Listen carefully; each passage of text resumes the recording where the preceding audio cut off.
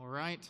Well, we will be continuing our study in Counsels and Thoughts for the Spiritual Life of Believers by Thomas More. We have been going through that for several weeks now. I guess it's been probably a couple of months. And at this point, we are going to go ahead and move into the second part of the book. So far, we've been in the first part of the book.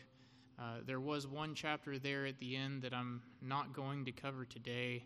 I would encourage you to go and read that last chapter in the first part, but it's mainly a summary and sort of a repetition of a lot of the things that we already talked about in the other chapters in the first part of the book. So we won't be covering that, and we're going to go ahead and move on into the second part of the book and cover the first 3 chapters there. So the second part of the book is titled Concerning the Spiritual Conflict in the Inner Life of Believers. And the chapters we cover today are going to lay out an introduction to that overall message or overall theme. The first chapter we'll cover is concerning the inward conflict. Chapter 2 will be talking about how do we have success in this spiritual conflict that is ongoing in the life of the believer with indwelling sin. And then the third chapter will talk about where does the conflict come from? What's the genesis of this conflict that we have between the flesh and the spirit? So here we, as we move into the second part, More is, obviously he's changing his focus, and really what we're going to talk about as we go through all of these chapters in the coming weeks in the second part of the book is that struggle within the Christian life with indwelling sin. Now, I'm not going to take any polls today, but I would hope that if I were to take a poll and ask, Christians, who among you still struggles with indwelling sin, I would hope everybody would raise their hand. If you didn't, I would just have to assume that you've given up the struggle, because indwelling sin does not go away when we are saved, right? It continues to be a major issue and a daily issue in the life of the believer. And so I think it says a lot that More in his book, where he's providing this, wisdom and guidance to believers, I think it says a lot that he spends an entire portion of the book, part 2 of the book, is focused on that conflict with indwelling sin. It's clearly a major issue for all of us. So with that, we'll go ahead and start off where in chapter 1, More sort of provides the introduction to the topic. And so in that first chapter, he provides a quote from Galatians 5:17, which is one of the most succinct summaries of this conflict that the believer experiences between the spiritual nature that the believer has been given in Christ, but the sin that still remains. And it says there in Galatians, Paul writes, "For the desires of the flesh are against the spirit, and the desires of the spirit are against the flesh. For these are opposed to each other, to keep you from doing the things you want to do." We see there very clearly exactly what we're talking about, that the spirit and the flesh are opposed to one another. Now, I would imagine a lot of you probably, when you hear this topic being brought up, think about Romans chapter 7, right? Because, here in Galatians, we have a very succinct description of the problem. In Romans chapter 7, we have, an expansion on that.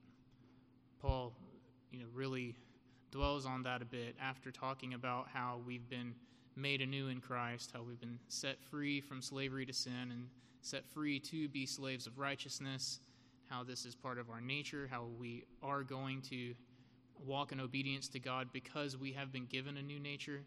He then goes back in chapter 7 and acknowledges and addresses this major issue, that the fact that, yes, we have been given spiritual life, but the corruption of sin still very much remains and is an issue for us as believers. So I'll read through that again just because it's always a good reminder there. In chapter 7, Paul says, "For I do not understand my own actions. For I do not do what I want, but I do the very thing I hate. Now if I do what I do not want, I agree with the law that it is good. So now it is no longer I who do it, but sin that dwells within me. For I know that nothing good dwells in me, that is, in my flesh. For I have the desire to do what is right, but not the ability to carry it out. For I do not do the good I want, but the evil I do not want is what I keep on doing.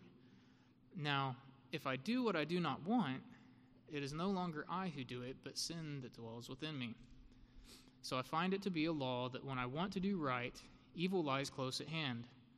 For I delight in the law of God in my inner being, but I see in my members another law waging war against the law of my mind and making me captive to the law of sin that dwells in my members.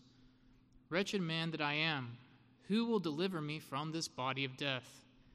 Thanks be to God through Jesus Christ our Lord." So Paul builds up to that final, kind of crescendo there and says, "Who will deliver me from this body of death?" And then gives us the answer, that we will be delivered through Jesus Christ. And then right after that, we'll talk about this in just a little bit, but he goes into chapter 8 where he takes that statement and just runs with it from there, right? Talking about how we don't have any condemnation because we are in Christ and what God is doing within our lives in order to sanctify us. But anyway, this sort of sets the groundwork for what we're talking about here. You can see here again in Romans 7, just like in Galatians chapter 5, this concept of the war between the spirit, the new spiritual nature that we've been given, and the flesh that still remains in this life. The fact, he uses the same words that the spirit and flesh essentially are at war with one another to keep us from doing what we want to do. Right? Our spiritual nature does give us new desires, desires to live in righteousness, to walk in righteousness, in obedience to God's commandments. But the flesh remains, and it often overcomes those desires and causes us to still chase after the desires of the flesh. In this first chapter, Moore walks through, and he does this in very beautiful prose, so I'd certainly recommend you read the chapter there. But I tried to outline just some of the specific examples that he gives of areas where we have certain desires, spiritual desires for righteousness, but then on the other hand, our flesh tends to overcome that many times. So I'll read through a few of these. They're up on the screen. And think if any one of them might, be something that you've seen in your own life. He says that, we have the desire to follow after Christ in heart and life, but then when we look inside ourselves, we see how little there is of Christ in our heart or life. That we would be meek and lowly in heart is our desire, but in reality, pride of heart is so often and quickly manifested. We desire to be diligent in prayer, but how many times is it that we don't know what to ask and we don't pray as we should? Our prayers are cold. We desire to take pleasure in reading the Word, but how many times have we set out to do so and considered it more of a task than of a joy? He says we have the desire to please Christ, but then if you look at what we actually do in our lives, often we're just doing things to please ourselves or to please others, to curry favor with others. Going to the end there, he says, we would desire to be very thankful and grateful toward God for the many blessings we have. But how many times, if we're honest, have we had instances where God has failed to provide us with a single thing that we wanted, and we felt ingratitude completely toward God just because there was one thing that we wanted and he didn't provide it for us or didn't provide it in the way that we wanted it? So I went through this list, and every one of them applied to me at some point.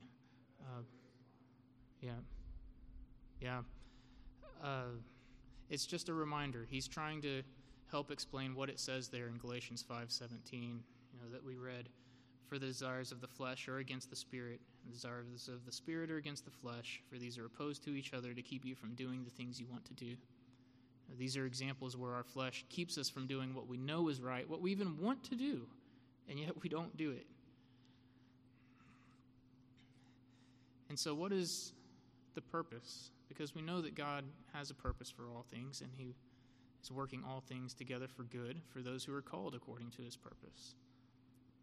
Why this continual struggle? Well, there's, multiple answers to that, but I think it's pretty clear here, where Moore is going with this. He says, this, however, is not written, he's talking about Galatians 5:17, the struggle between the spirit and the flesh.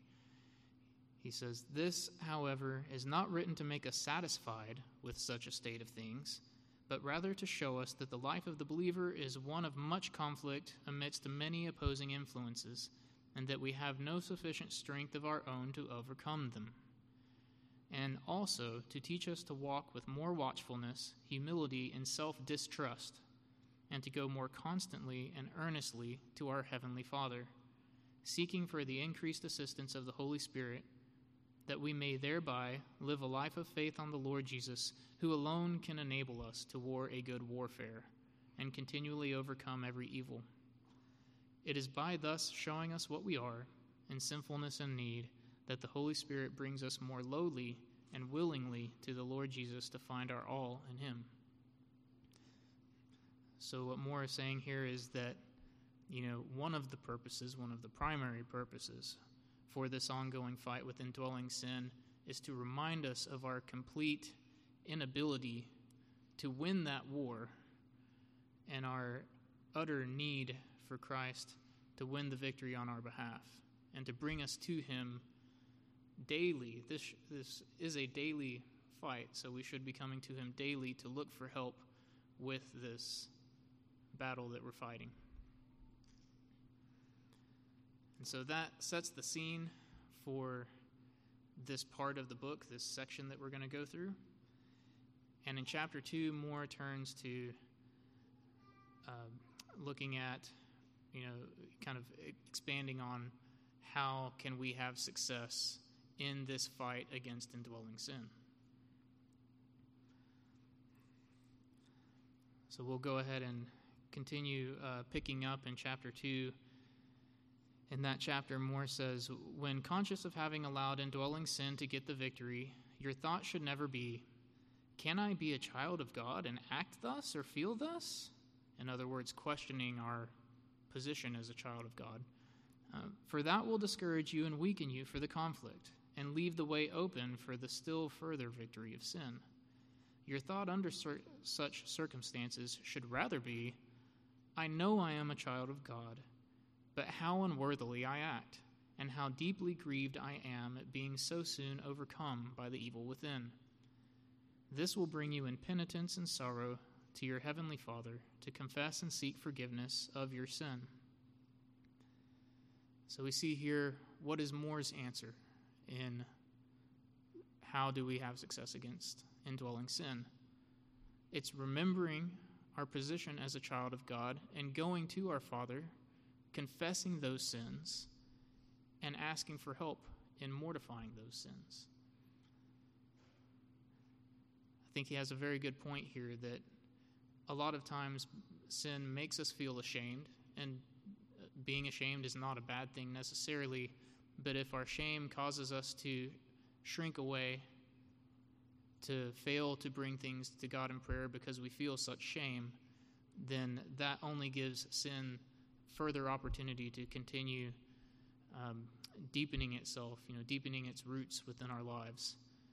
The appropriate response to that shame should be to go to God in brokenness and repentance and to bring these sins before him, confess them to him, ask for forgiveness, and ask for help in overcoming these sins. We know from 1 John 1:8 I love that short statement there. If we confess our sins, he is faithful and just to forgive us our sins and to cleanse us from all unrighteousness. We know that God will forgive us our sins if we bring them to him and confess them. But how often do we fail to do that when we're really in the middle of that struggle? How many times do we just get frustrated and disappointed seeing that we are fighting and continuing to lose over and over again? Now, going back to Romans, as I mentioned, Paul at the end there of Romans 7, has talked about this continued fight with indwelling sin. And then in chapter 8, he also gives an answer, sort of like Moore is doing here, as to how are we going to overcome this, the remaining corruption of the flesh that still clings to us as believers. There, Paul takes the same tact. He reminds us of our position as children of God and reminds us that we are to cry out to the Lord when we're struggling and when we're suffering in order to find help.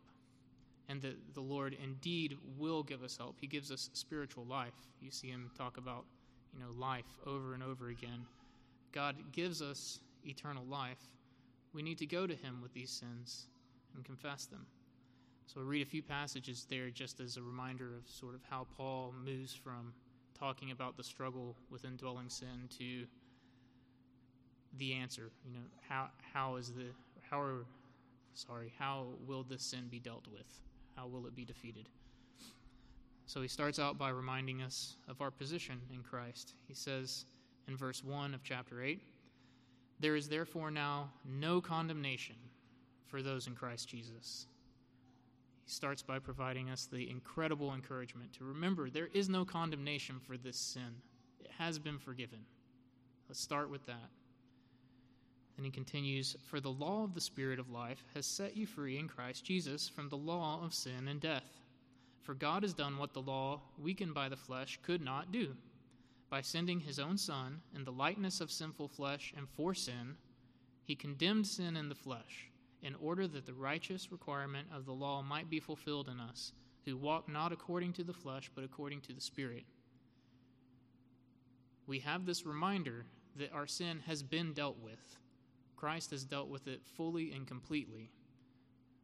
So when we feel this shame, we shouldn't feel shame as those who are condemned, but rather as those who've been disobedient and who need to go to confess these sins before their Father.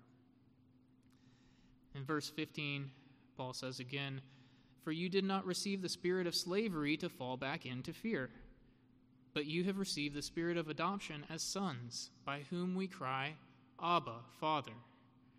So there, Paul reminds us, we have not received a spirit of slavery.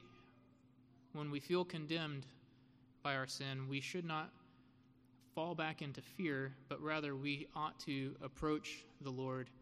And he has that great line there, we are his sons, and we cry to him, "Abba, Father." We look to him, we cry out with praise, adoration, thanksgiving, but also confession of sin.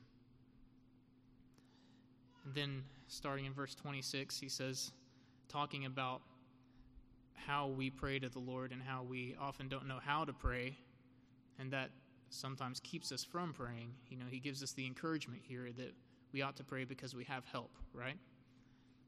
He says in verse 26, "Likewise, the Spirit helps us in our weakness. For we do not know what to pray for as we ought, but the Spirit himself intercedes for us with groanings too deep for words. And he who searches hearts knows what is the mind of the Spirit, because the Spirit intercedes for the saints according to the will of God." So even when we don't know how to pray as we ought, we know that we have help from the Spirit. The Spirit is interceding with God on our behalf. That should be very encouraging. Especially in the struggle with indwelling sin, it ought to be encouraging. Because we know that the Spirit is helping us in this way. The Spirit is advocating on our behalf and helping to pray, with groanings too deep for words. Yes.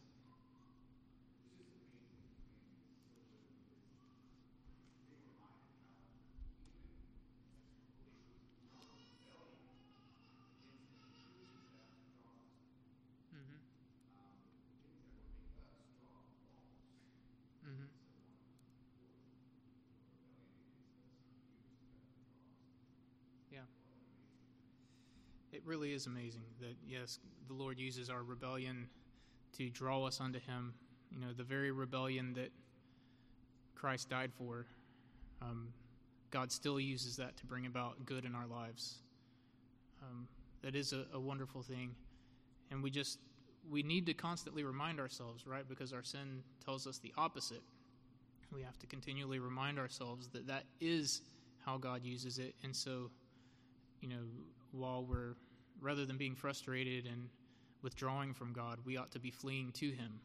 That's what he desires for us to do.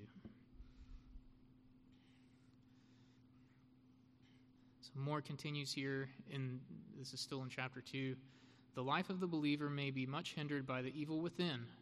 There must, therefore, be active opposition on his part against that evil, and special watchful opposition in relation to each most easily besetting sin. So here, more is acknowledging that, yes, we are to go to the Father, but we have a part to play. We do need to be actively opposing sin, willingly fighting against it. And he uses this term that there's so many of these terms that he uses that are really great, but easily besetting sin. I think that one is one that rings true with everyone. We can probably think of sins that are very easily besetting in our own lives, sins that continue to pop up day after day after day. And he continues here, whatever your easily besetting sin may be, you will find that the way of victory is to avoid whatever promotes its manifestation, and when it manifests itself, to deal with it at once, asking your Father's forgiveness for it and looking to the Lord Jesus for help against it. I think that's just really great wisdom there, that, we probably all know what these sins are in our own lives that are particular to us, but because we're sinful, we have a tendency to ignore them or suppress our knowledge of them. What Moore says here is, rather, acknowledge it, avoid whatever promotes its manifestation, avoid putting yourself in situations where that sin may rise up and have mastery over you. But then when it does happen, deal with it at once. Don't, try to put it out of mind. You need to deal with it immediately, and you need to deal with it by going to the Lord and asking forgiveness and asking for help. Because without his help, we cannot defeat sin. So then continuing on in chapter 3, Moore here takes some time to talk about what is the source of this struggle. Where did it come from? And so he starts out by saying, by reason of our natural relationship to Adam as our first parent, we possess not only a sinful nature, called in Scripture the flesh, but also a corrupt physical body and a ruined soul. By reason of the relationship of the believer to Christ, he possesses, by the quickening grace of the Holy Spirit, a new spiritual nature which is holy, and a soul eternally saved by Christ's atoning death. He nevertheless still retains his sinful nature, the flesh, as well as his corrupt physical body. So here Moore starts talking about the concept that we often refer to as federal headship, right? The idea that because we are descendants of Adam, he serves as our federal head, and because of his sin, we all likewise sin and are under condemnation for that sin. However, all of those who are born again in Christ are under his federal headship and therefore receive the blessings that come from that, forgiveness of sin and eternal life. So this is what Moore is talking about here, but he's helping us remember, helping us to connect the dots that, it's because of this federal headship, having been under the federal headship of Adam first and then coming under the federal headship of Christ, that we have this conflict going on. We have the flesh and the sin that still clings to us from Adam, but then we have the spiritual life given to us by Christ.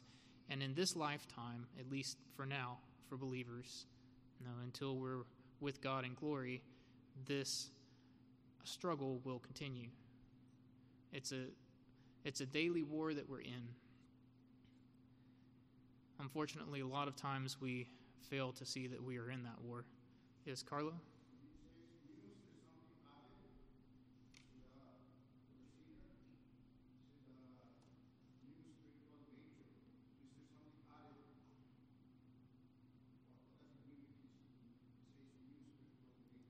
A new spiritual nature.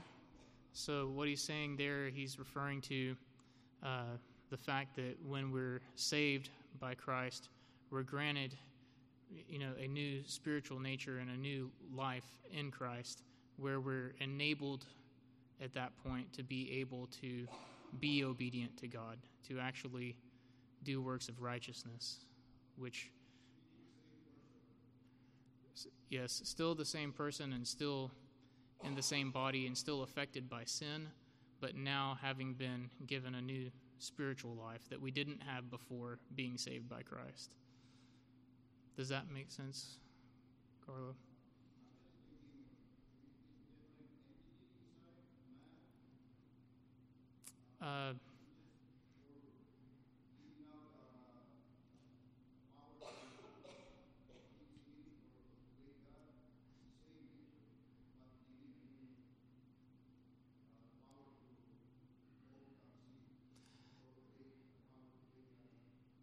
Power to overcome sin, but then also new desires. We know Scripture talks about putting off the old and putting on the new. We know that the Lord gives us new spiritual desires.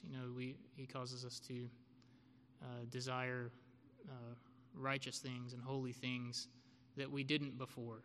So I think that's what he's referring to when he's saying nature, using that word specifically. There's a new person with new desires. But also, as we go through a few of the scriptures here, Carlo, I think maybe that'll also help make it a little more clear where he's coming from. New creations.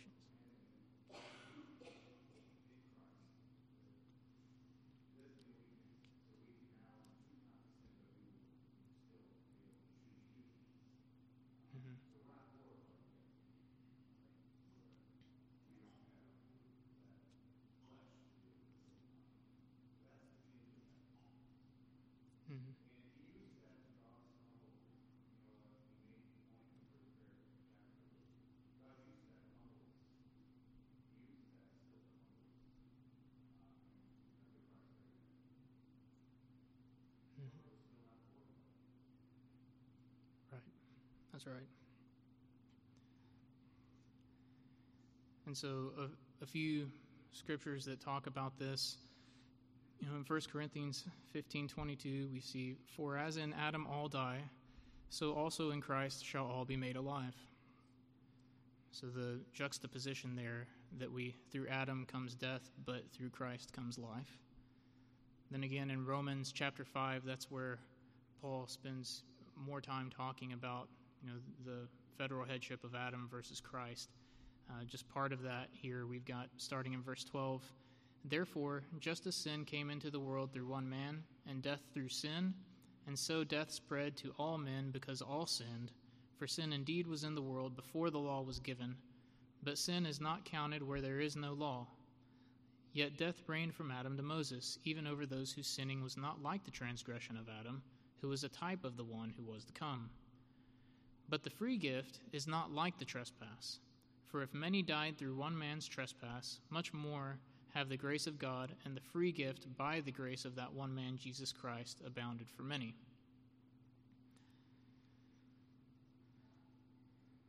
So we see further commentary here from Moore. He says, "The new spiritual nature in the believer is in itself perfect in all holy principles and desires. But because of being in the midst of hindering and opposing influences, the believer will often have experiences of the most humbling and self-debasing character. Through the first Adam, fallen nature, so full of sin, and the first Adam, death-stricken body, so full of frailties. All this but shows that our union to Christ, though perfect in God's sight, and perfect as regards salvation and vital union, will not be manifestly and experimentally perfect until the perfect spiritual nature with the ransomed soul exists in a perfect spiritual body, and the corrupt sinful nature, or the flesh, with the corrupt physical body are together put away forever.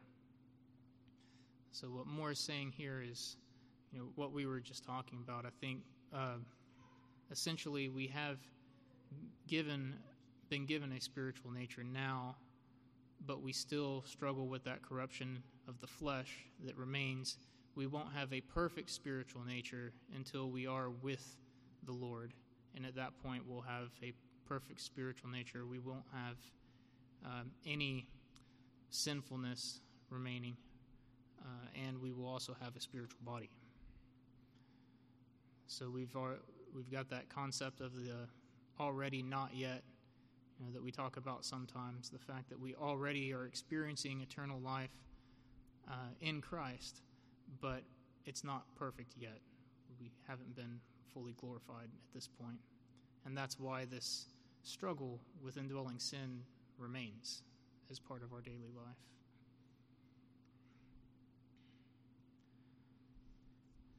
And then going back to Romans chapter 8, we see, from what Paul writes there, he acknowledges this, this struggle and this frustration that we deal with, and how it does make us long for that time when we will be with God. In chapter 8, starting in verse 18, he says, "For I consider that the sufferings of this present time are not worth comparing with the glory that is to be revealed to us. For the creation waits with eager longing for the revealing of the sons of God. For we know that the whole creation has been groaning together in the pains of childbirth until now. And not only the creation, but we ourselves, who have the first fruits of the Spirit, groan inwardly as we wait eagerly for adoption as sons, the redemption of our bodies. For in this hope we were saved." There Paul is acknowledging this longing that we have for when we will finally be rid of sin. It won't be an issue for us anymore. And we will be with God and made perfect. He even says there, he talks about these first fruits. He says we have the first fruits of the Spirit. It's going back again to this concept that we already have eternal life. We already have the Spirit working within us, but it hasn't been fully complete yet. We still have sin remaining. And then another place where Paul addresses this is 1 Corinthians chapter 15. In that chapter, he's talking particularly about the resurrection, about that time when we finally will experience, what we've been longing for. He says there, "So it is with the resurrection of the dead. What is sown is perishable, what is raised is imperishable. It is sown in dishonor, it is raised in glory. It is sown in weakness, it is raised in power. It is sown a natural body, it is raised a spiritual body. If there is a natural body, there is also a spiritual body. Thus it is written, the first man, Adam, became a living being. The last Adam became a life-giving spirit." The last Adam being Christ, obviously. "But it is not the spiritual that is first, but the natural, and then the spiritual. The first man was from the earth, a man of dust. The second man is from heaven. As was the man of dust, so also are those who are of the dust. And as is the man of heaven, so also are those who are of heaven. Just as we have borne the image of the man of dust, we shall also bear the image of the man of heaven." So there we have that description talking about how finally at that point the flesh and the sinful nature that comes with it, our corrupt physical body, but also our corrupt sinful nature will finally be, we'll be rid of that, and we will be given perfect, spiritual bodies, and we will be made perfectly holy before the Lord. We will bear the image of the man of heaven, of Christ. So at that point, this struggle that we're talking about will finally come to an end. But up until then, the struggle continues, the battle continues. And so we have to continue to ready ourselves for the fight.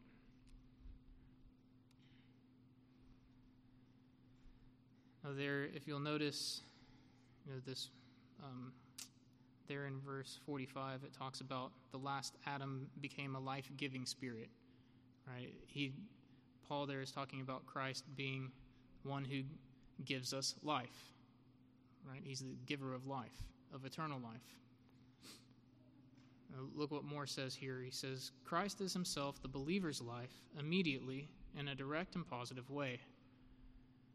When the first Adam, before his fall, was in the perfection of life and holiness before God, he could not have been a constant and ever-present and ever-flowing source of life to his seed, for he was but a creature. This is the prerogative of the last Adam, the Lord Jesus. The believer is not merely united to Christ by the assimilation of a spiritual nature wrought in him by the quickening power of the Holy Spirit, but there is a vital union between the soul and Christ himself, as he is now at the right hand of God, so that henceforth Christ himself is the believer's life. That ought to give us great encouragement in this struggle with sin, that we know that Christ is our life and that he is giving us eternal life. He is the life giver. And it's interesting here that Moore goes to make this point that even before the fall, Adam could not serve as a life-giving spirit in the way that Christ does for us. I think that's just another one of examples of the majesty and mystery of the gospel. How incredible it is what God is doing in working out the salvation of his people. It was a really good point. And so lastly, I wanted to close with a couple of additional scriptures just as further encouragement for us as we struggle with sin, that help remind us that Christ is on our side and he does help us to obtain victory over sin, and he does grant to us eternal life. In Romans chapter 8, once again, in verse 10 we read, "But if Christ is in you, although the body is dead because of sin, the spirit is life because of righteousness. If the spirit of him who raised Jesus from the dead dwells in you, he who raised Christ Jesus from the dead will also give life to your mortal bodies through his Spirit who dwells in you." There again we see that promise that if we are in Christ, Christ is living within us, and even though our body still is dead, in the flesh, we still have the corruption of sin clinging to us, God gives us eternal life. He gives us a new spiritual life through Christ Jesus. And there in Galatians chapter 2, verse 20, we also read, "I have been crucified with Christ. It is no longer I who live, but Christ who lives in me.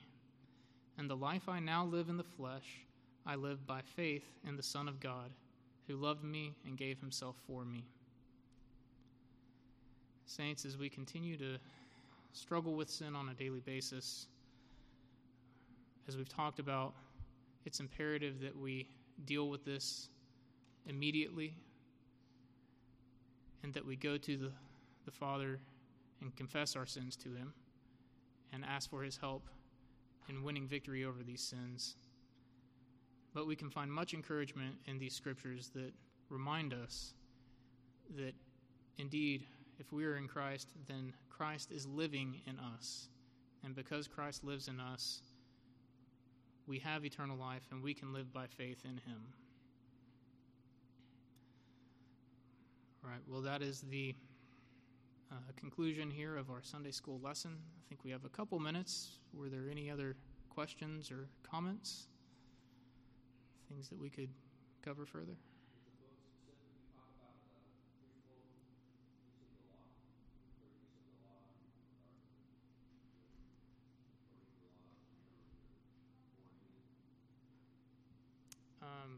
Could you elaborate a bit on that?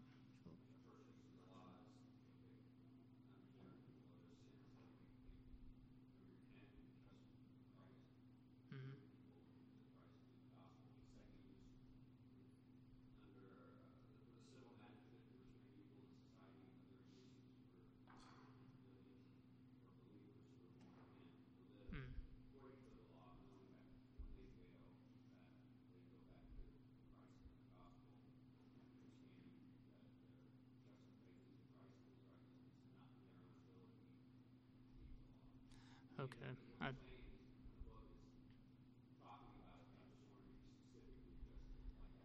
So far, what I've seen in the book, Philip, he doesn't break it down specifically, in that way, all in the same place. But I think, like you said, he's covering those concepts throughout, the chapters.